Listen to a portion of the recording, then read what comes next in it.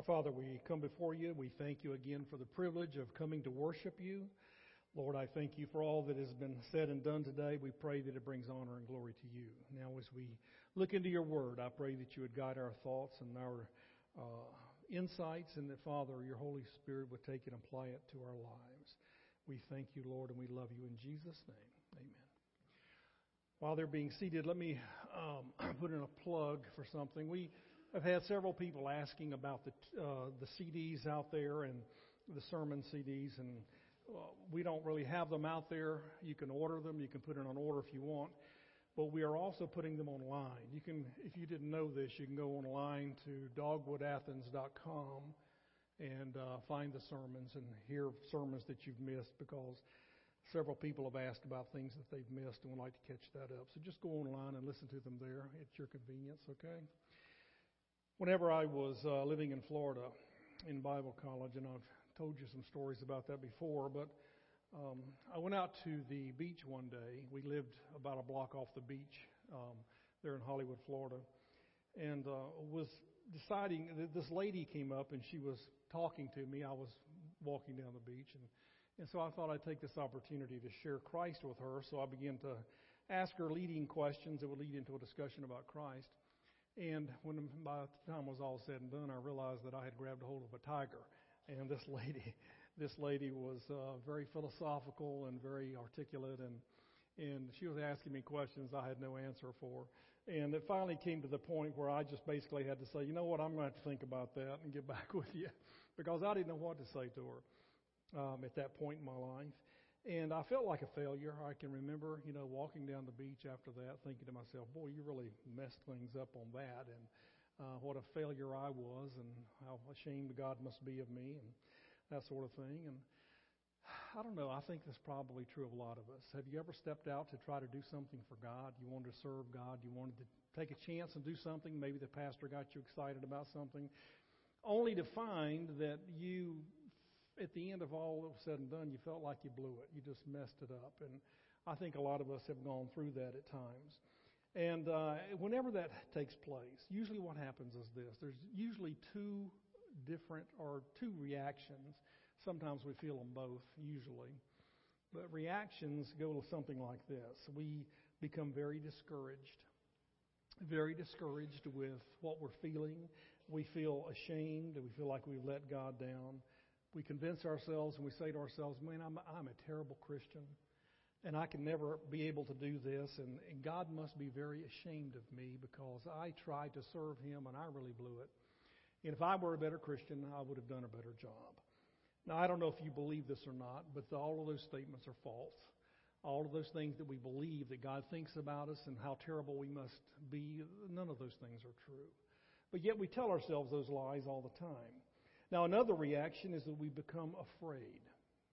We're afraid and fearful of ever trying it again because we feel like in our own hearts that we let God down. Maybe we're embarrassed because of our failure. Maybe we feel guilty because we, done what we've done and didn't do a good job. Whatever it may be, we think to ourselves, well, I can't ever do this again. I'm not ever even going to try. And we don't.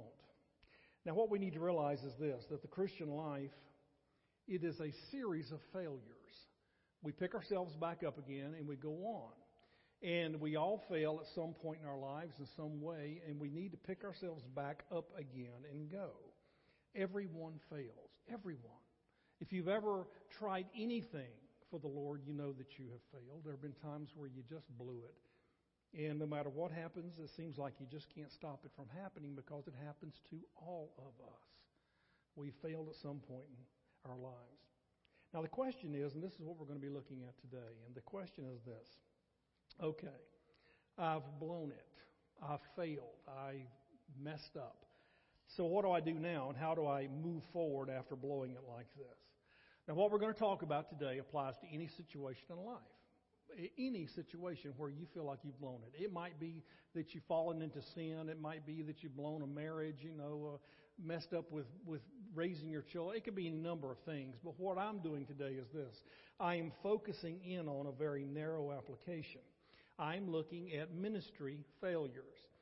Those things in times where you have tried to do something for God. Now, ministry, basically, I'm using it this way. Any kind of kingdom work.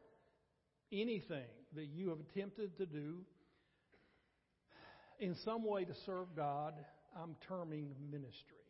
You've reached out to somebody, you've done something, you put forth an effort to honor God and to serve Him. Let me give you some examples. Inviting somebody to church would be an example of what I'm talking about. You invited somebody to church, and maybe numerous times, and they've never come. I've seen people out here on Sunday morning sometimes waiting in the foyer because they've invited a friend to come, and that friend never comes.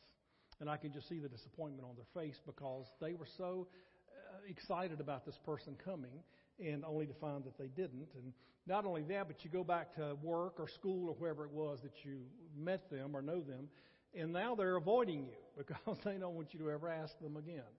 And so you begin to think to yourself, boy, I really messed that one up. But that's ministry. That's what I'm talking about. Acts of kindness. You decide you're going to help somebody. So you make an attempt to help somebody in some area of need, only to find that they don't appreciate it. They don't really care. And not only that, but they have taken advantage of you. And you think to yourself, man, how could I have been so foolish?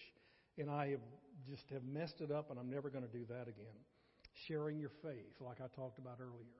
You know, at work or school or in your neighborhood or family member, you think, I'm going to tell this person about Jesus Christ. I'm burdened about this, and I want to talk to them. And they ask you questions that you can't answer, or you say the wrong thing. At least you think it's the wrong thing. You look foolish. Maybe they even get mad at you and call you names. Maybe they ever even say to you, don't ever talk to me about this again. And you leave there thinking to yourself, this person is going to hell and it's my fault because I messed up. I should have done a better job. And again, that's not true, but this is some of the things that we tell ourselves. Another example of a ministry would be trying to have devotions with your family. You know, as dad or mom, you think to yourselves, we really need to be involved in the spiritual upbringing of our children more, and so we try to have devotions with them, only to find it just doesn't work.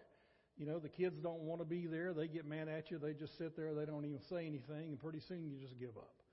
That would be a ministry failure. It could be anything in the church that you do. You want to be involved in or have tried to be involved in prison ministry, and that didn't work out well for you. You're never going to do that again.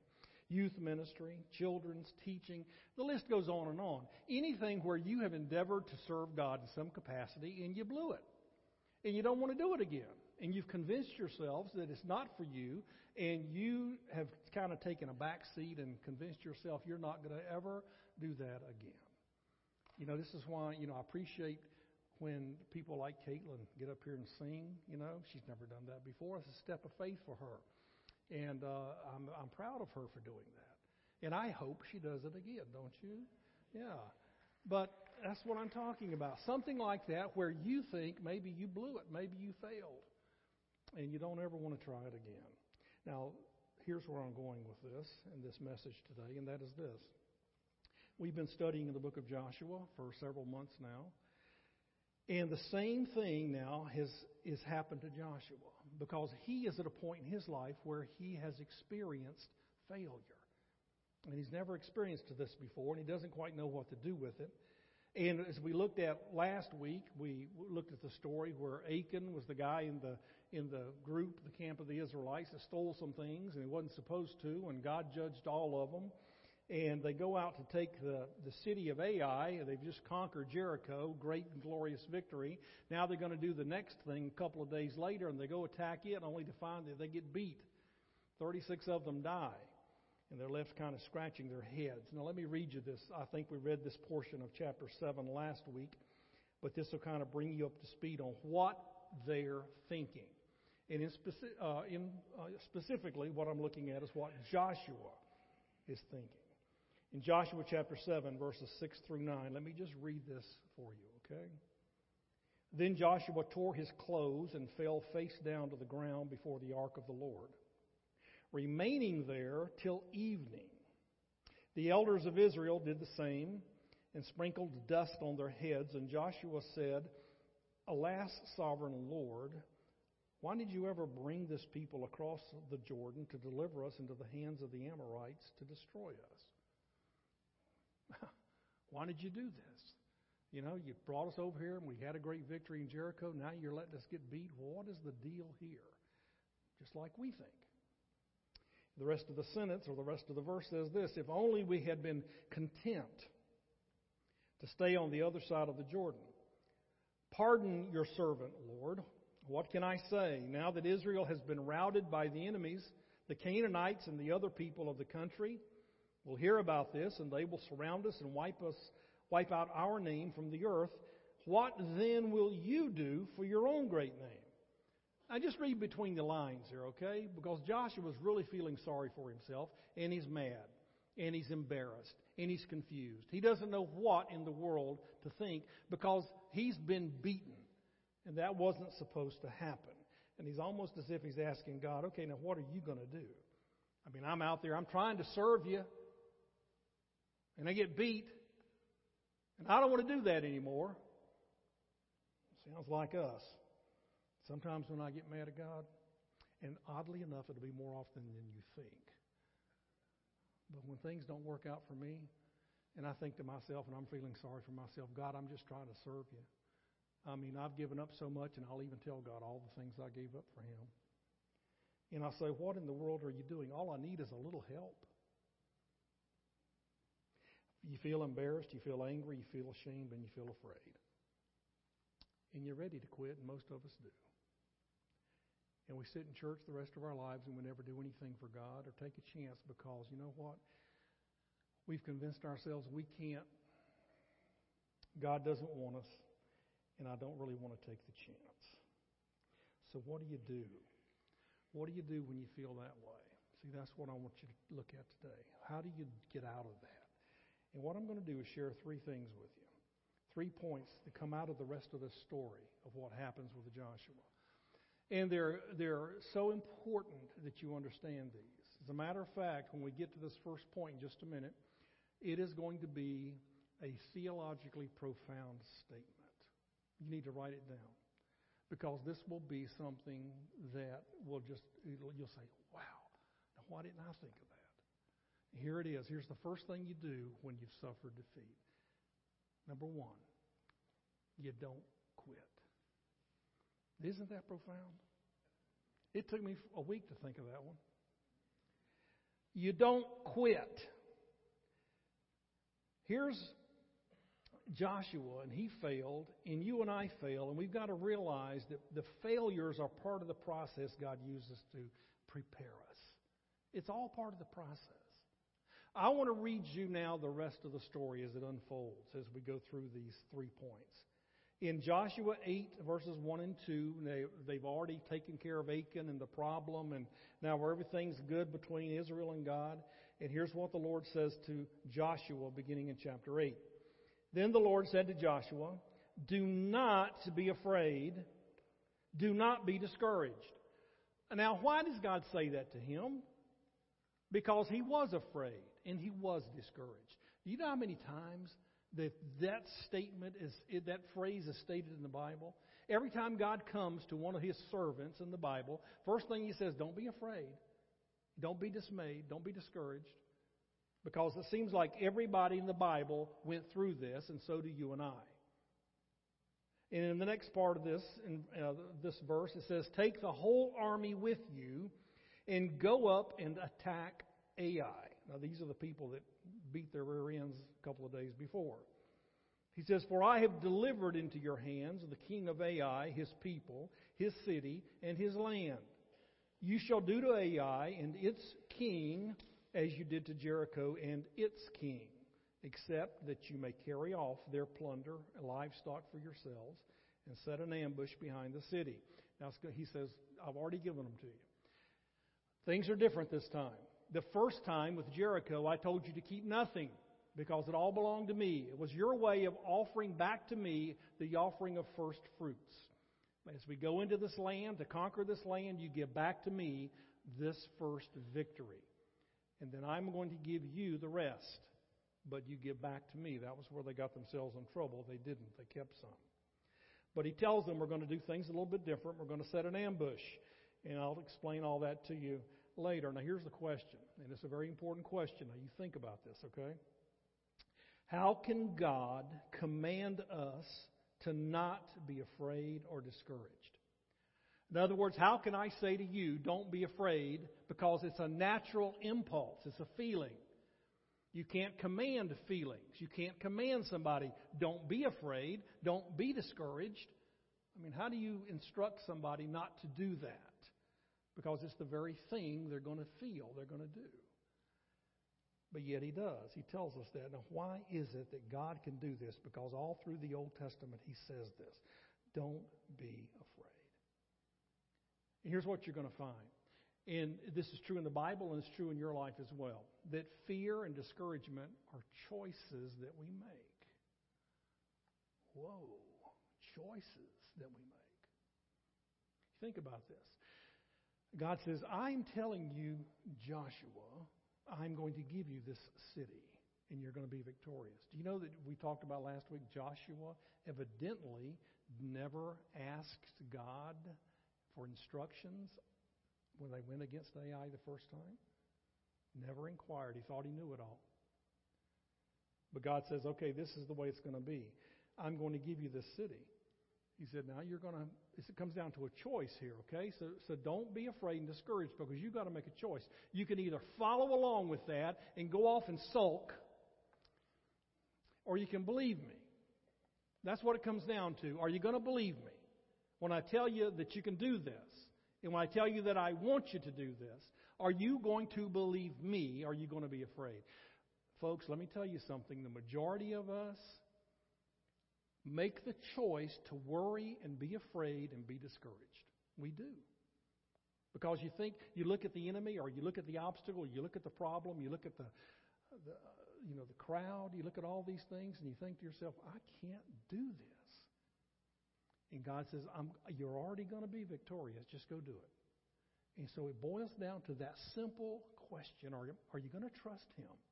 Or are you going to choose to be afraid? And it seems like most of us make the choice to be afraid. So don't quit. Every time you quit, you'll never be victorious. Whatever it is in your life that you're having to deal with and face, if it ever is going to change, then you can't quit. Because God takes that and uses it and changes you and everything else and brings about a victory. But if you quit, there is no victory. Here's the second thing that I want to encourage you to do, and that is this. Don't get ahead of God. Not only do you not quit, but you don't jump ahead of Him. This time in the life of Joshua waited. He was there in sackcloth and ashes and repenting and praying out to God and said, I am not moving until you give me a word. I'm not going again until I hear from you. He should have done that the first time.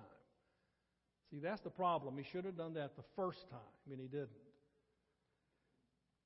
Every time we assume that we know what God wants, every time we assume that we can do it, and we never ask, we never pray, we never go to the Lord for instruction. Every time we do that, we fail. And yet we do it all the time and time again. It is better for you and me to wait until we get a word from God, rather than just going out and doing something. I get so tired of hearing Christians say, well, we just got to do something. No, we don't. What you need to be doing is praying and seeking God's guidance and do the right thing. That what God wants you to do right now, not just something. You know, as a church, you can always do something. You can put on a big show, but it's just something. Until God says to you, this is what you're to do. And the same thing is true with you, because you will always gravitate to the idea that, you know what, I got to make a big splash for God. And that's not true. Because more often than not, what God does is says, just wait there and listen to me. And I'm going to take you into this area of service that you may have never been before. And I'm going to go before you. And the people that you're going to minister to, I'm going to go ahead of you and change their hearts so they'll listen to you. And I'm going to go ahead of you and change the circumstances so that it might be more safe for you. The outcome might be better for you. But you have to let me have the time to do that. And during that process, you know what? God might even show you something about yourself that you never saw before. But if I just plow ahead and go do something for God because I'm a Christian and I need to do that, then usually what I'll do is the same thing Joshua did. I'll fail. And I'll fail because I didn't take the time to seek Him. Have you ever been guilty of running ahead of God? I think some of us have. You know, when you're getting to your small groups tonight, you're going to be discussing this. You're going to be talking about it. That's one of the questions, really, that I've got for you. Have you ever been guilty of that? I want you to talk about it. I want you to tell other people, yeah, this is where I blew it. You know, I could stand up all day telling you where I've blown it, but, it'd be better to hear from you. So don't quit and you don't jump ahead of God. Two important things that you've got to remember if you're ever going to bounce back from failure. But now here's the third one, and this is a big one, okay? This is very important. The third thing you're going to need to do is this, that you're going to need to realize that it's okay to try something different. It's okay to try something different. It's okay to do it differently than you did before. We all get into the rut of thinking that things have to be done the same way. Well, Christians are notorious for this. Why do we get into these ruts? I want you to watch as this story unfolds now. I'm going to read through this, move a little bit quickly, and bring it to a close. Now listen. In verses 3 through 8, after getting these instructions from God, here's what happens. So Joshua and the whole army moved out to attack Ai, the city that had beaten them before. He chose 30,000 of his best fighting men and sent them out at night with these orders. Listen carefully. He said, you are to set an ambush behind the city. Don't go very far from it. All of you be on the alert. I and all of those with me will advance on the city, coming from the front. And when the men come out against us, as they did before, we will flee from them. They will pursue us until we have lured them away from the city, for they will say, they are running away from us, as they did before. So when we flee from them, you are to rise up and ambush and take the city. The Lord your God will give it into your hand. And when you have taken the city, set it on fire. Do what the Lord has commanded. See to it you have my orders. Oh, now what changed? See, the whole strategy has changed. With Jericho, God said, just march around the city. I'm going to knock the walls down. You go up into it and conquer it. But now the strategy changed. Victory, still, you're going to be victorious, but now we're going to do an ambush. You take 30,000 men, you go behind the city at night where nobody can see you, and in the morning I'm going to march with my army up against the front of the city, and they're going to come out. And they're going to say, here we go again. They're out there. We got them the first time. Let's go do it again. And they're going to chase us. And we're going to lure them away from the city. And that's what happened. They lured them away from the city, and the men of Ai came out to attack them. Let me read for you these verses. In verses 15 through 17 of Joshua 8, it says this. Joshua and all of Israel let themselves be driven back before them. And they fled toward the wilderness. All the men of Ai called to pursue them, and they pursued Joshua and were lured away from the city. Listen to this now. Not a man remained in Ai or Bethel who did not go after Israel. They left the city open and went in pursuit of Israel. In other words, the men came out and they attacked, and Joshua runs. While they're doing that, the 30,000 men behind the city come around, go into the city, and lickety-split, it's conquered. There's no men in there. They set it on fire. The men of Ai see what is going on. They see the smoke, and they start turning around to go back to the city. Now watch what happens. Verse 22 of 23, it says, those in the ambush also came out of the city against them, so that they were caught in the middle with Israelites on both sides. Israel cut them down. leaving them neither survivors nor fugitives. But they took the king of Ai alive and brought him to Joshua. In other words, Joshua turns, comes from one side. The men that conquered the city come out of it now. They got them in between and they conquer them. The whole strategy is different. Now, why? Why did this strategy work? Now, this is just a sidebar here, a little chase a rabbit trail here for a moment, okay? Why did this strategy of ambush work? You know why it worked? Because they failed the first time. The ambush would not have worked had they not run them off the first time. They were so overconfident that now they come out of the city and chase them, and that's their mistake. Now this brings a point up here, just kind of an afterthought here, okay? That God took their mess and their failure, and God brought about victory. Now, guys, God can take anything you've done in your life that you failed at, and God can change it all around and come at it from a different angle with what you have, and God can give you victory and success. That's what God does. And I'm so thankful that God takes my messes and my failures, and God works it all around and works the situation, and He comes back, and I come out the second time, and all of a sudden, things are different.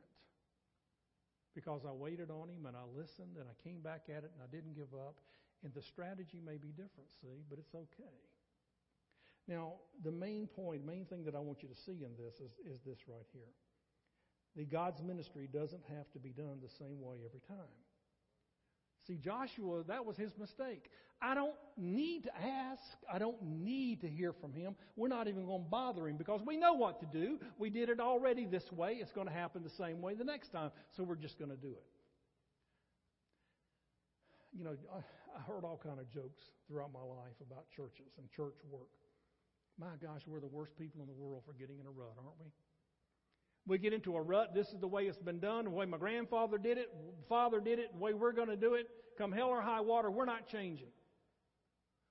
Well, you got to. You have to change. You know, the message doesn't change, but the methodology has to. And the things that you do, you have to be creative. You have to dream. You have to listen for God to show you what you need to do.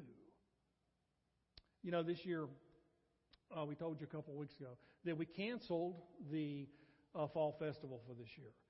And there were a lot of people that just burned out on it. We've been doing it for a long time because it's always been done.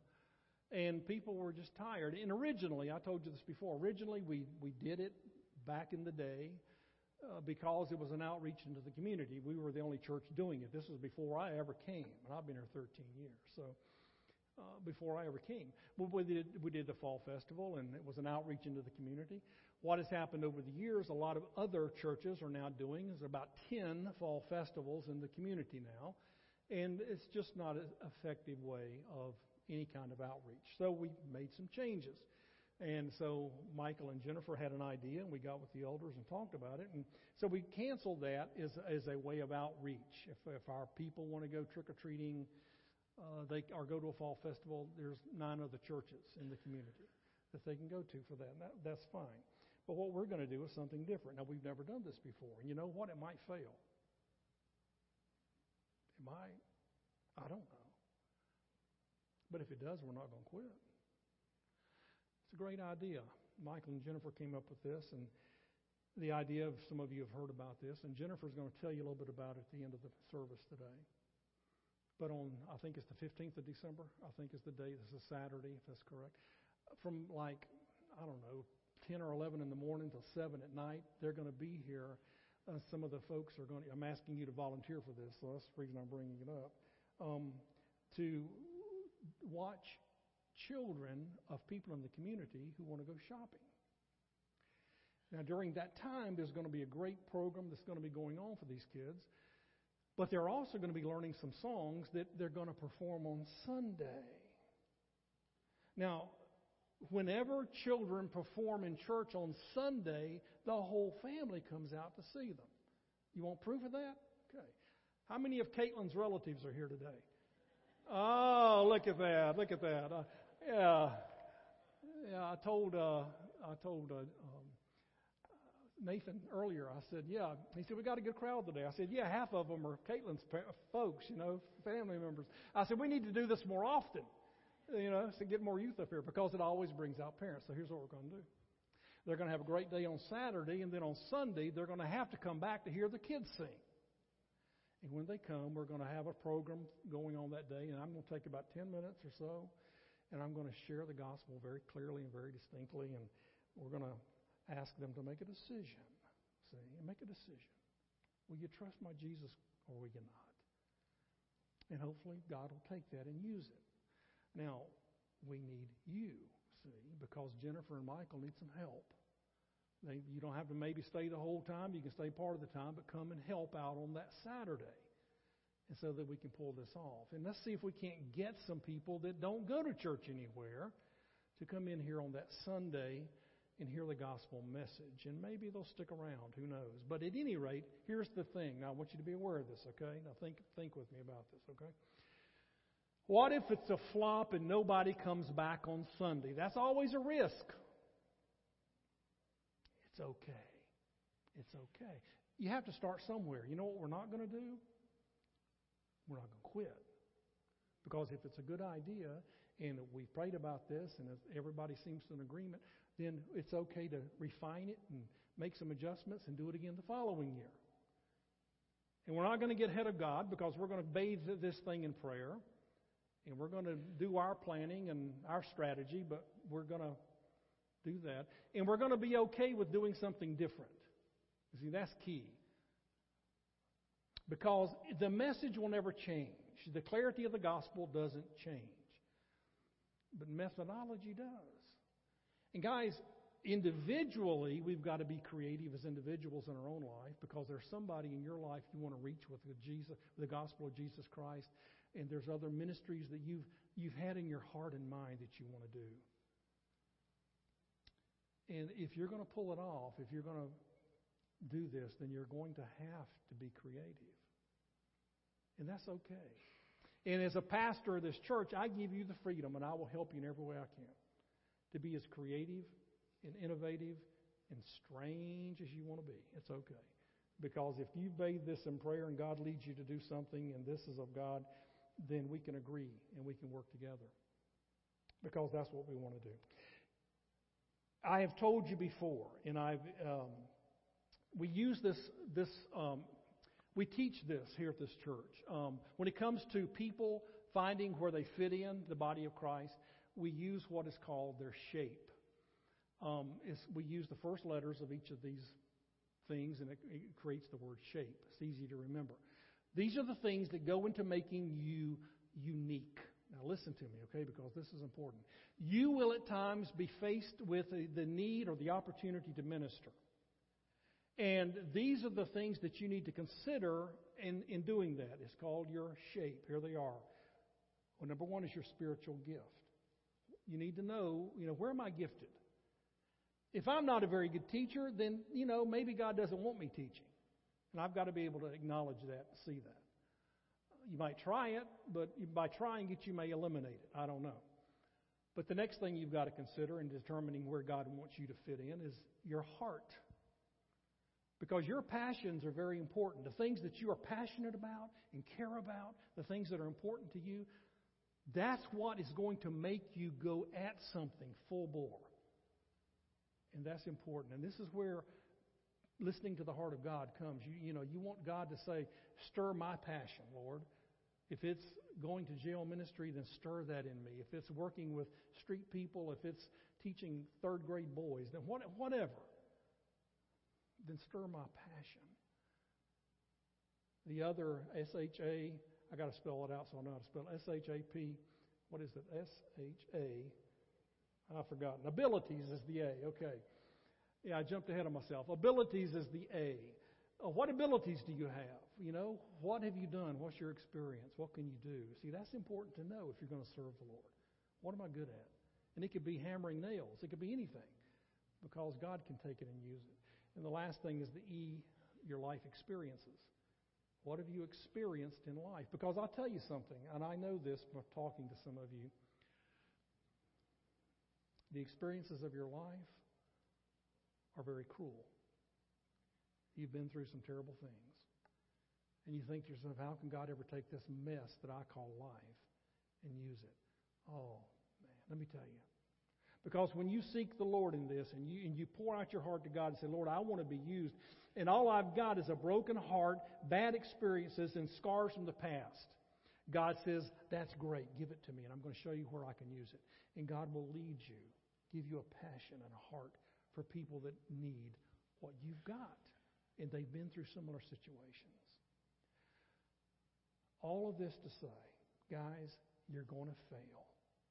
There will be times in life where you step out in faith and you just know God's there and you blow it. And you got to learn from that, okay? But number one, you don't quit. My gosh, if you quit, it's all over. Don't quit. You don't jump ahead of God. You listen and you follow the heart of God. You be obedient to what God has led you to do. And you realize that, you know what, even though it may sound outlandish and other people may not understand, it's okay to be different. It's okay to do something different. Be obedient. Did I leave one out? S-H-A-P,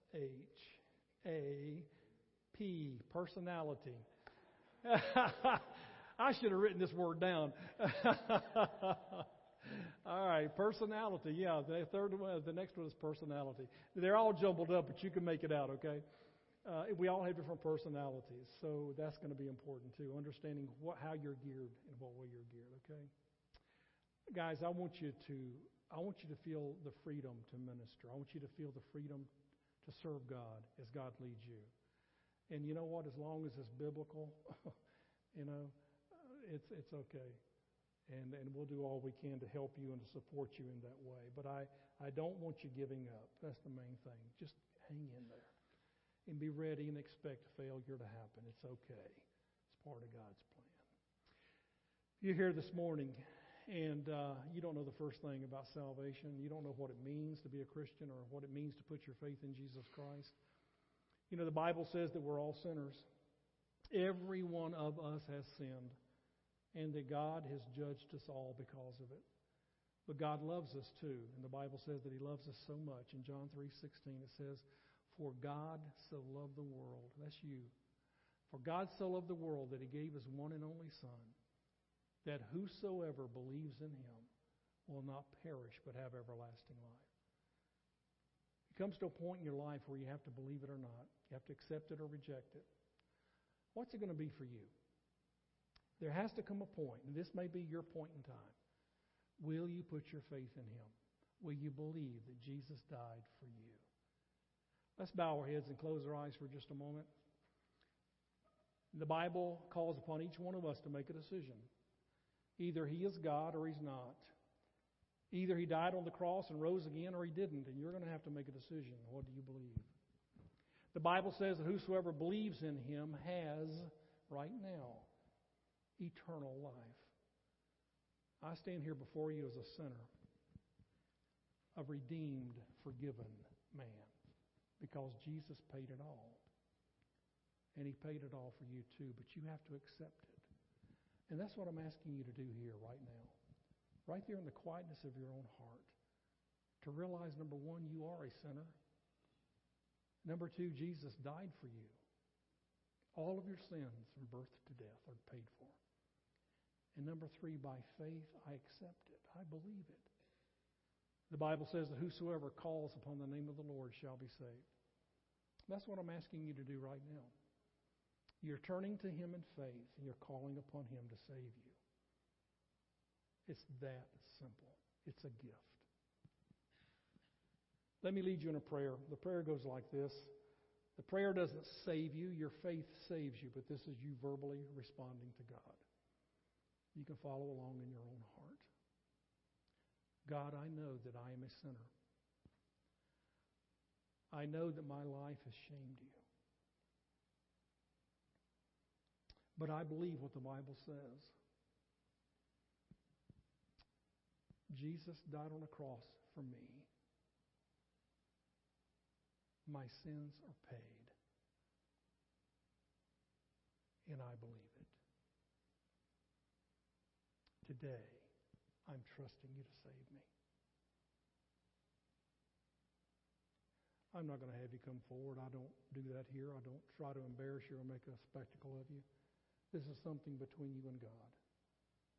I'm just asking you just to let me know by putting your hand up and saying, Pastor, you can pray for me because right now I'm putting my faith in Jesus Christ.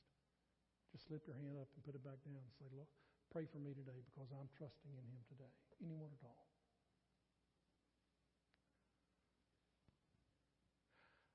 Our Heavenly Father, as we bow here before you, Lord, I thank you. I thank you for the message of Jesus Christ and the gospel. Lord, I thank you for our church and the people that work so hard to spread the word, to minister to people's needs and to help them. And Father, I pray that as we endeavor to do that and we seem to fail, that we would realize that with you there are no failures. Father, we may change it, we may tweak it, it may look different when we come back at it. But Lord, there will be success if we'll just hang in there. Because you are a God of success. And Father, you want to reach people more than we do. So Lord, we're praying for your guidance, your direction on each and every life that is here. And may we be faithful to do what you have led us to do, individually and as a church. And may your name be glorified in all. In Jesus' name, amen.